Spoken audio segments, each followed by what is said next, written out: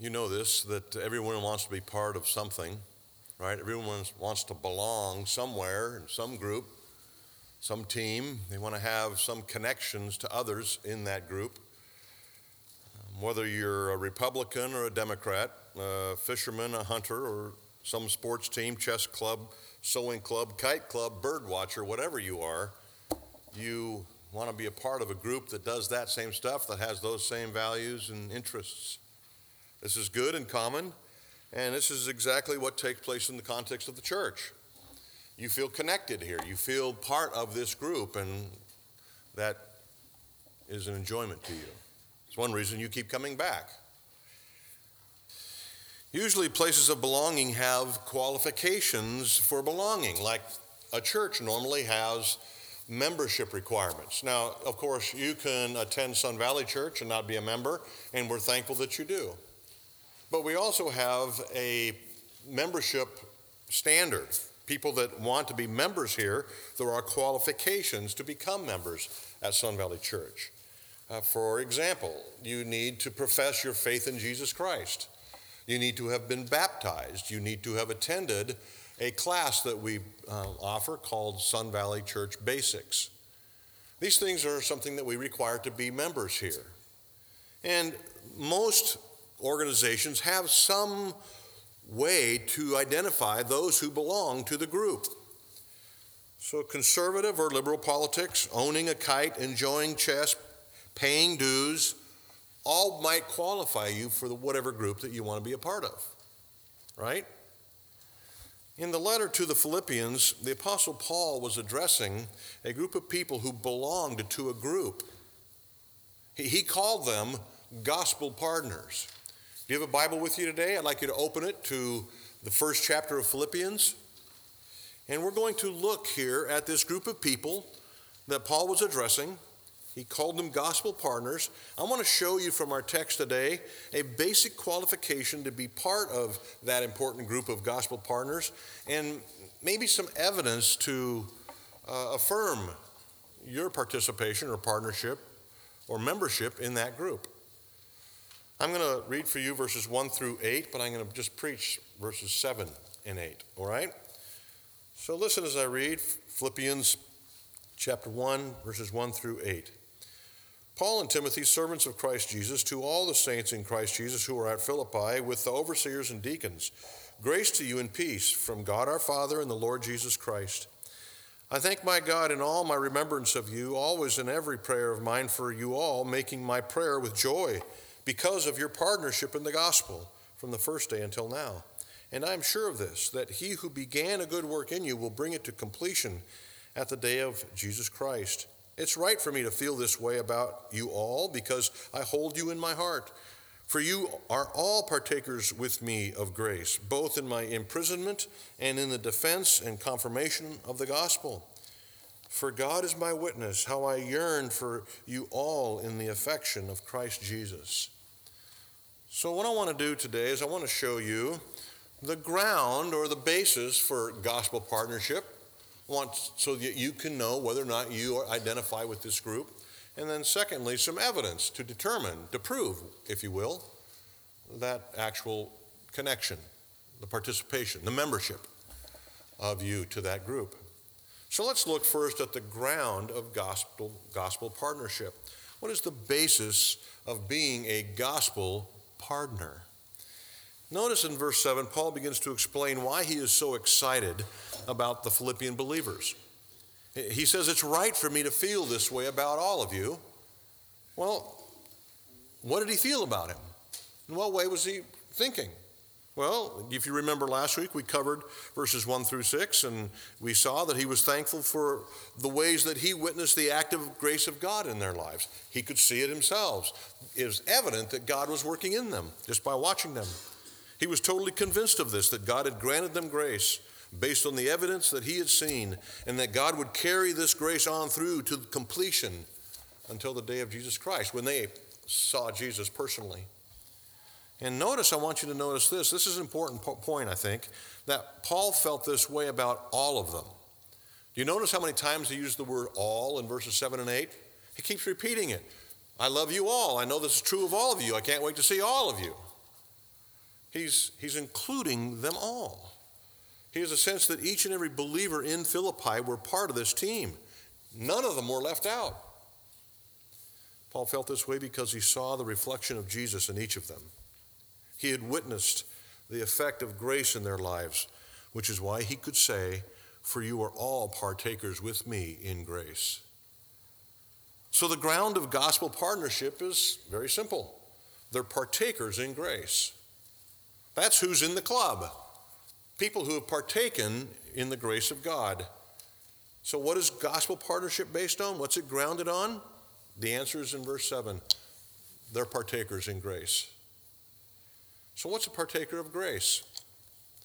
Well, when you invite someone over for dinner and they partake of your food, they're partakers of your food, right? When you come to Christ, or when anyone comes to Christ with their sin, acknowledge it, confess it, repent of it, and embrace the gracious offer in Christ Jesus, you become partakers of grace.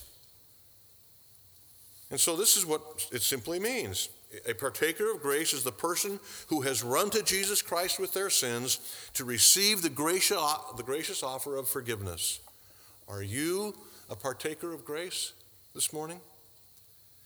We talk about this a lot here at Sun Valley Church. We talk about the Bible from Genesis to Revelation being a record of God's plan of salvation from beginning to end. Before creation, God planned to demonstrate his gracious goodness by saving and forgiving undeserving rebels. Yes, God planned that Adam and Eve would sin so that he could demonstrate his gracious goodness to all of mankind. As the Bible story opens in Genesis with Adam and Eve in the garden, God had perfectly supplied, provided for them everything that they needed, but in their sinful desire, they rebelled against God, wanted to run their own lives, be independent of God, and be separate from his rule, his authority. They disobeyed a clear and simple command, and as a result, were separate from him. This condition, this desire to run our own show, be independent of God, not answer to anybody, is passed down from generation to generation to generation. And I can prove this simply. No one has taught you how to be bad. Right? Has anybody, okay, explain, this is how you do it, Sonny? No, we all are really good at this. We're born good at this. And those of you who have young children would be the first to say, I affirm that truth. Right? As God's plan continued to unfold in human history, we see hints of it in Old Testament stories that direct us towards God's glorious and free solution to our sin problem, to being separated from our Creator. God's promise to send a Savior into the world who would sacrifice himself to take away the sins of the world was fulfilled when Jesus showed up about 2,000 years ago. His perfect life, that kind of life that you and I are required to live but cannot, that perfect life is credited to the account of anyone who will put their trust in this person named Jesus Christ. So you put your trust in Jesus by acknowledging your need for him, by embracing his offer of forgiveness, his offer of reconciliation with your Creator. You turn from your rebellion, you follow him instead of yourself. You are actually in partnership or partakers of the gospel of grace. So to bring this back to what it means to be a partaker of grace, we can see that anyone who will simply confess their sin, put their hope and trust in Jesus Christ to forgive their sin, and provide that perfect righteous life that we all need, are partakers of grace. Have you done that? If so, you are a partaker of grace with Paul and the Philippians and the rest of us who have done so. It's only grace that's behind God's forgiveness. It's only grace that remedies our sinful condition, our sinful rebellion. It's only God's grace that grants you new life and membership in his family, to be restored, reconciled as his people. It is all of grace. That's why it's called partakers of grace. So are you a partaker of grace this morning? Have you turned from your sin? Have you turned from your rebellion? Turned from going your own way? Turned from rejecting the rightful rule of God in your life and embraced Jesus as your Lord and Master? your Savior, your reconciler, your Redeemer? If you have, you are a partaker of grace. Now let's look at the next important point. If indeed you are a partaker of grace, if you can see the basis of that gospel partnership of grace in your life, then we should be able to identify things in your life that would prove that, which is our next point, the evidence of gospel partnership. I want you to see from these verses some amazing evidences of gospel partnership. As Christian parents, what's one of the primary things we desire for our children? Isn't it this, that they will become partakers of grace? And so we nurture it, we pray for it, we cultivate it, and when we see it, we rejoice and give thanks to God and continue to encourage our children to follow Him, and it pleases us as Christian parents. This is what Paul was doing here in the first chapter of Philippians. Paul believed that the Philippians were gospel partners primarily because he was convinced that they were partakers of grace, but also because he recognized some evidence of this in their life. He saw it himself, and he was cheering it on. So we see the evidence of gospel partnership with Paul sprinkled all over this book, but nowhere more clearly than here in verses 7 and 8. The first thing I want you to notice is that he recognized that the Philippians were always committed. They were always committed. This is the first evidence that I want to point out to you here, found in verse 7. Look at it. It's right for me to feel this way about all of you because I hold you in my heart, for you are all partakers of grace with me, both in my imprisonment and in the defense and confirmation of the gospel. No matter what Paul was doing, whether he was in prison, languishing in a Roman prison, or he was on the road boldly preaching the gospel of grace, the Philippian church were with him. They stood side by side with him for the gospel. When he was out preaching and defending the gospel and debating it with philosophers or any Jewish scholar who would engage him, the Philippians were in full support. They supported him financially, prayerfully, personally. They themselves went and brought physical aid to encourage Paul on his missionary trips. They stood by him. They were always committed, no matter what the circumstances. Let me give you some examples of this in Philippians. At the bottom of your page, Philippians 1:27 says this: only let your manner of life be worthy of the gospel. In other words, let's demonstrate the fact that you are partakers of grace, so that whether I come and see you or am absent, I may hear you are standing firm in one spirit, with one mind, striving side by side for the faith in the gospel. That is evidence that you're a partaker of grace. Whether I'm absent or with you, no matter what the circumstances, you are with me in the gospel. And then in chapter 4, verse 3, we see that there was a couple women in the Philippian church that weren't getting along. I can't imagine that problem, but it was happening here. A couple women weren't getting along, and so he says this: yes, I ask you also, true companion, help these women who have labored side by side with me in the gospel together with Clement. These have proven their participation in the gospel. They were partakers of grace. Help them continue to work side by side with me. They were always committed, this group. Next, I want you to see always connected. Another evidence of being a partaker of grace. Always committed no matter what the circumstances, always committed to the ongoing presentation of the ministry of the gospel. Secondly, always connected. And here's where I want you to see Paul's heart for them. You know, when you think through Paul's New Testament letters, loving compassion isn't the first thing that usually comes to your mind. You know, we've been through Romans. You know, those of you who have been through Romans know how challenging that book can be. Loving compassion isn't the first thought that comes to mind when you think of Romans.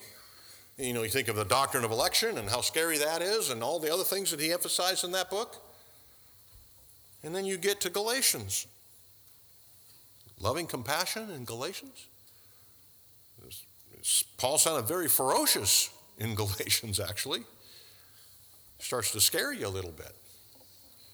And then 1st and 2nd Corinthians, confronting spiritual immaturity. So loving care, warm affection really aren't the first things that we think of when we think of Paul in the New Testament.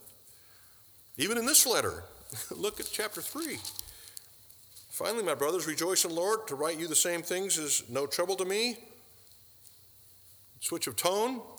Look out for those dogs. He's talking about people. Look out for those dogs. Look out for those evildoers. Look out for those who mutilate the flesh. He gets right after them. So, to say Paul was such a loving, affectionate, tender man may seem counterintuitive to you until you read 1 Thessalonians and Colossians and Philippians. And then all of a sudden you recognize this guy loved people. You recognize that Paul was indeed affectionate. He indeed was tender and cared deeply about people, even the Romans, even the Galatians, even the Corinthians. Why do you think he was so stern with the Galatians? Because he loved them. Why did he address the spiritual immaturity of the Corinthians? Because he loved them. Why do you think he emphasized such strong doctrine in Romans? Because he loved them with all of his heart. To do anything else would be unloving. When you look at it from that perspective, you recognize right away Paul's a loving man. And here in Philippians, he's wearing it on his sleeve. He's saying the words affection, love, care. These two little verses demonstrate a wonderful example to us of the importance of being connected to other Christians with Christian love. Paul's godly love, his compassion and affection are beautifully revealed here for us in these two short verses. And I think one reason that we need this kind of example is because of the extremes of emotion that exist in Christian circles. The balance of loving emotion and clear logical thinking is rare to find but desperately needed in the church today. It seems that a person is either on one end of the pendulum swing or the other end of the pendulum swing. On one end of that swing, we have Christians who seem to be devoid of feelings and are only concerned with precise doctrine and parsing verbs. And then on the other end, we have spiritual butterflies who don't care about doctrine at all and think the Christian life's about smiling and holding hands. So we have this pendulum swing of Christian experience. But Paul was a brilliant example of the necessity of balance between these two extremes in the Christian life. This is why this is, I think, critically important for us to look at closely and carefully. So I want to point out some words here to you that are evidence that Paul brings up to show that, in fact, Christians ought to be connected to one another. Always connected. As Paul and the Philippians obviously were. These words stand out because they describe the type of connectivity that we ought to pursue at Sun Valley Church. That you ought to be pursuing with the person in front of you, behind you, all around you, in this room right now. The first word that jumps out the page at us is this word feel in verse 7. It's right for me to feel this way. This is a hard word even for Calvinists to say. Feel? Calvinists are generally believed to be thinkers, not feelers. Our feelings, some say, aren't important. The truth is the issue, right? So let's look at this word feel. You know what the word literally means, the word feel? And some of your translations have that translated this way. Closely, to think. I like that. This word actually literally means to think. Let me give you some examples. Philippians 2:2. Be of the same mind. That word mind is translated feel in verse 7. Philippians 2:5. Have this mind in you, the mind of Christ. That word mind, translated feel in verse 7 of chapter 1. And then in chapter 3, verse 15, he talks about thinking maturely. Be a mature thinker. That word, is translated feel. The same word, translated mind, feel, and think throughout this book. There's a nuance to it, an important connection that you need to make that I'm going to try to make for you. Paul used this word strategically to communicate that love begins in the mind. We would say that love goes beyond thought, right? We would have to agree with that. Love goes beyond thought, but how does it go beyond thought? What is love? Isn't it just emotional thoughts? That's what love is. Paul used this word strategically, intended to move our experience out of the realm of thinking and into the realm of the heart, into the realm of feeling, emotion, connectivity with other people. Paul, especially in Romans 8, makes it abundantly clear that the way a person thinks is intimately related to the way they behave. You think this way, you'll behave this way. We do need to think, correctly if we're going to love correctly. You get to Romans chapter 12, verse 2, and Paul says, be transformed by the renewing of what? The mind. The way that your actions begin to change is by thinking differently. A person's thinking is not isolated from the overall direction of their life. So the word feel in verse 7, Philippians 1, is not just an activity of the intellect. It's a movement of the will because of what's in the intellect, the mind. This is why he used the word feel. He describes Paul's heart towards the Philippians and ought to demonstrate or describe our heart towards one another. I think certain ways about you, and it ought to flow out in my feelings, my actions. The next word that I want you to see here that I think is important is heart.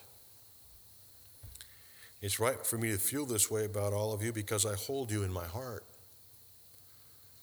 That's a pretty moving statement, isn't it? Paul used this word often. It's a biblical way of communicating a deeper sense of feelings. He used it in his letters to many different churches and groups, and even used it in his letter to Timothy. But he used it to describe a deep connection he had with the people that were receiving his letters. It's like you and me saying, I love you with all my heart. Paul was saying that. I hold you in my heart. It was a term of endearment. I love you with everything in me. This is what he was saying. So not only should we freely use this type of language with one another, but we ought to actually feel this way about one another and see how those thoughts and words flow out into action as we relate to one another. Didn't we just read 1 John chapter 3, verse 16 through 18? Yes, would be the answer to that. We did, and we heard this. We heard that love ought not to be just in word, but what? Action, deed. In other words, it's got to be more than just flapping of the lips. We actually have to care for one another. We actually have to spend time with one another and embrace one another and love one another and act like it. So Sun Valley Church, let me ask you this. Do you hold each other in your heart? Not just your little group, but do you hold the people in this building in your heart? If I were to choose one and put them before you, would you go, pick another one?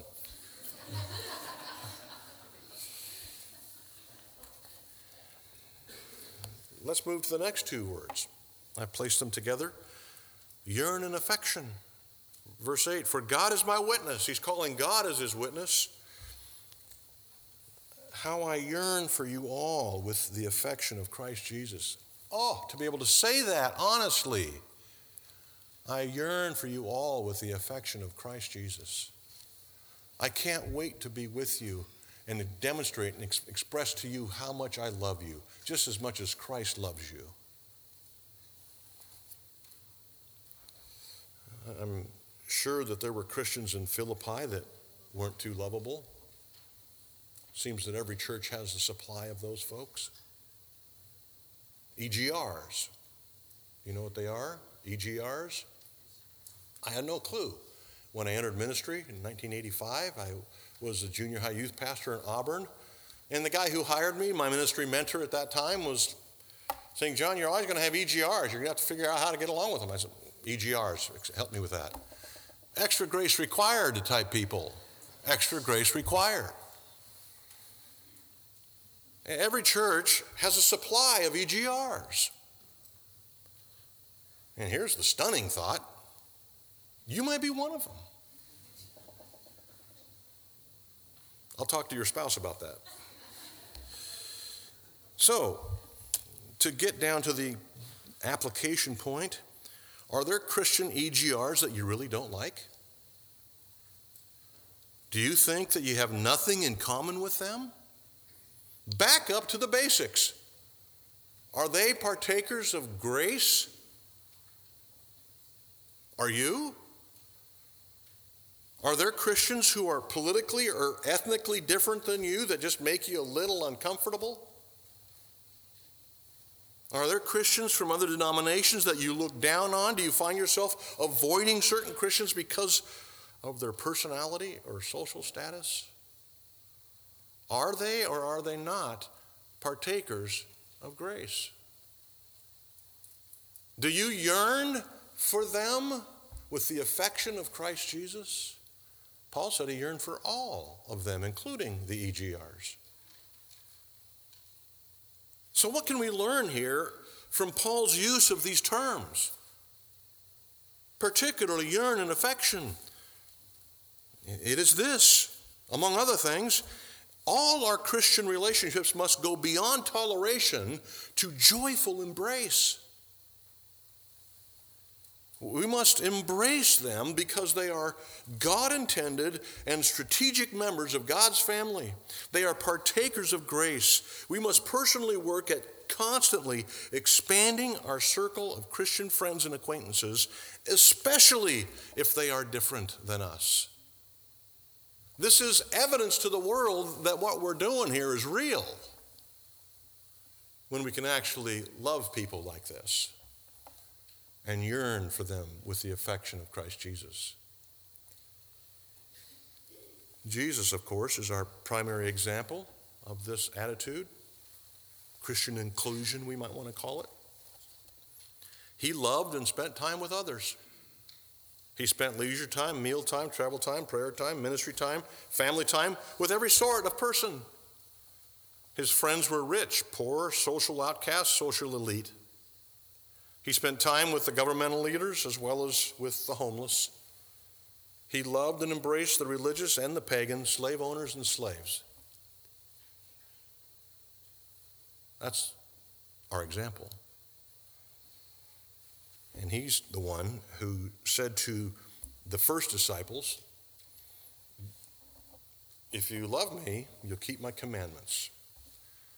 By this all men will know that you love me, if you have love one for another. If you yearn with the affection of Christ Jesus, is how you'll demonstrate to your community that you actually, that this group, this membership thing is real. I want to take you to the benediction of the letter to the Romans to close our time together. It's in chapter 16 of Romans. I've put it on the overhead, and I'll just leave it up and let you look at it while I'm talking about this. When Paul penned the letter to the Romans, he was in Corinth. He was living in a borrowed room from a rich man named Gaius, and he was about to complete, most scholars believe it was about a 2-week process to write the letter to the Romans. When he was about to complete the letter, a few Christians in Corinth wanted to gather around and hear him complete this dictation of this wonderful letter to the Romans to the scribe, who happened to be a slave of Gaius. Listen as I read. Timothy, these are the people in the room. Timothy, my fellow worker, greets you. So do Lucius and Jason and Sosipater, my kinsman. I, Tertius, well, here he is. Here's the slave the scribe of Gaius, I, Tertius, who wrote this letter to you, greet you in the Lord. Gaius, the owner of the house, who hosts me, that's his slave. Gaius hosts me. And to the whole church, greet you. Erastus, the city treasurer, and our brother Quartus greet you. So the first name he mentions is Timothy. Do you see that? We all know Timothy, fellow worker. Paul led him to the Lord. And evidently, Timothy had some friends, Lucius and Jason, who were along helping. Then we have this guy named Sosipater. What is he? He's a relative of Paul. Paul was getting along with his relatives. Can you believe that? And then Erastus. Who was he? He was one of the socially elite in Corinth. He was the city treasurer. He was one of the top dogs in the city. And then there was another person in the room that we have a hard time making out. Who is this guy? Quartus. Scholars have determined that Quartus is the lowest ranking slave possible, and he was owned by Gaius. I want you to notice some important things here. Paul was including all these folks as he concluded probably one of the most important letters of the New Testament. In his final greetings, when he was sitting in the room dictating these words to the scribe, these things come out. These guys sitting around. And it seems like they were raising their hand. Greet them for me, Paul. And so he added them as they raised their hands in these verses I read for you from Romans 16. They began to raise their hands, and Paul included the greeting to people they didn't even know who were in Rome. Paul just didn't take greetings from his, relative and Timothy, who were well known. And Gaius, of course, he was rich. Tertius, keep out of it. You're just the scribe. Gaius is the only one that we're going to let talk here. Quartus, can you go get me a sandwich? No, none of that. He included them all. No matter what their rank, social status, position, skin color, he included them all. He sent greetings on to Roman Christians whom they had never met from people of every single category. Landowners, slaves, city officials, traveling evangelists, all were included. Every Christian who has ever lived fits into these categories. We should include and embrace one another, just like Paul did here at the end of his letter to the Romans. Just like Paul did here at the beginning of his letter to the Philippians. All of you who are partakers of grace. We should strive to include others in our lives by being in each other's homes, by sharing in each other's social activities, by being participants in the gospel. Friends, we are God's people. We are to love each other as Jesus loved us, because we are all partakers of grace. We should all be focusing on this command to love one another daily, instead of coming here once a week and going back to our own private, selfish, individual lives. Friends, we are God's people. If we're ever going to reach Yakima, let alone the rest of the planet, for Christ, we have to demonstrate an affection of Christ Jesus for one another. So instead of hanging out with the people you always hang out with, those people who make you feel good about yourself and you're comfortable with, nothing wrong with doing that. But there is something wrong with doing that all the time, to the ignoring of all the rest of us. Instead of hanging out with the gang this week, how about inviting somebody from this room that you really don't know that well? You may not even know their name.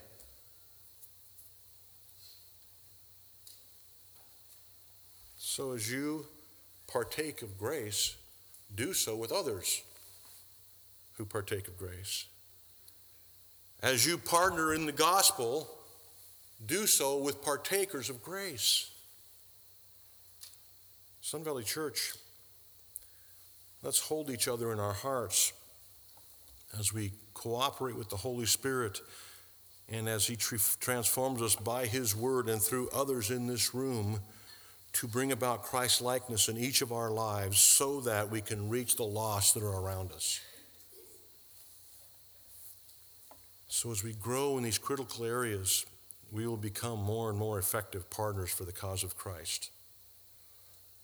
Let's pray. Holy Spirit, in order for this to happen, of course, you have to do your work in us. Thankfully, you've been active in us since the day that we embraced Christ and became a partaker of grace ourselves. I ask now that, Holy Spirit, you would come and push us in this direction. That we would not be content with calling ourselves Sun Valley Church attenders.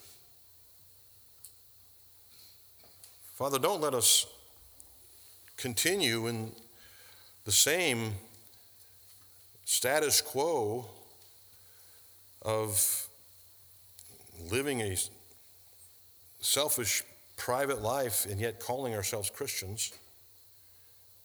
Holy Spirit, push us, motivate us, help us to yearn with the affection of Christ Jesus for others in this room so that we may reach those who aren't in this room with the gospel.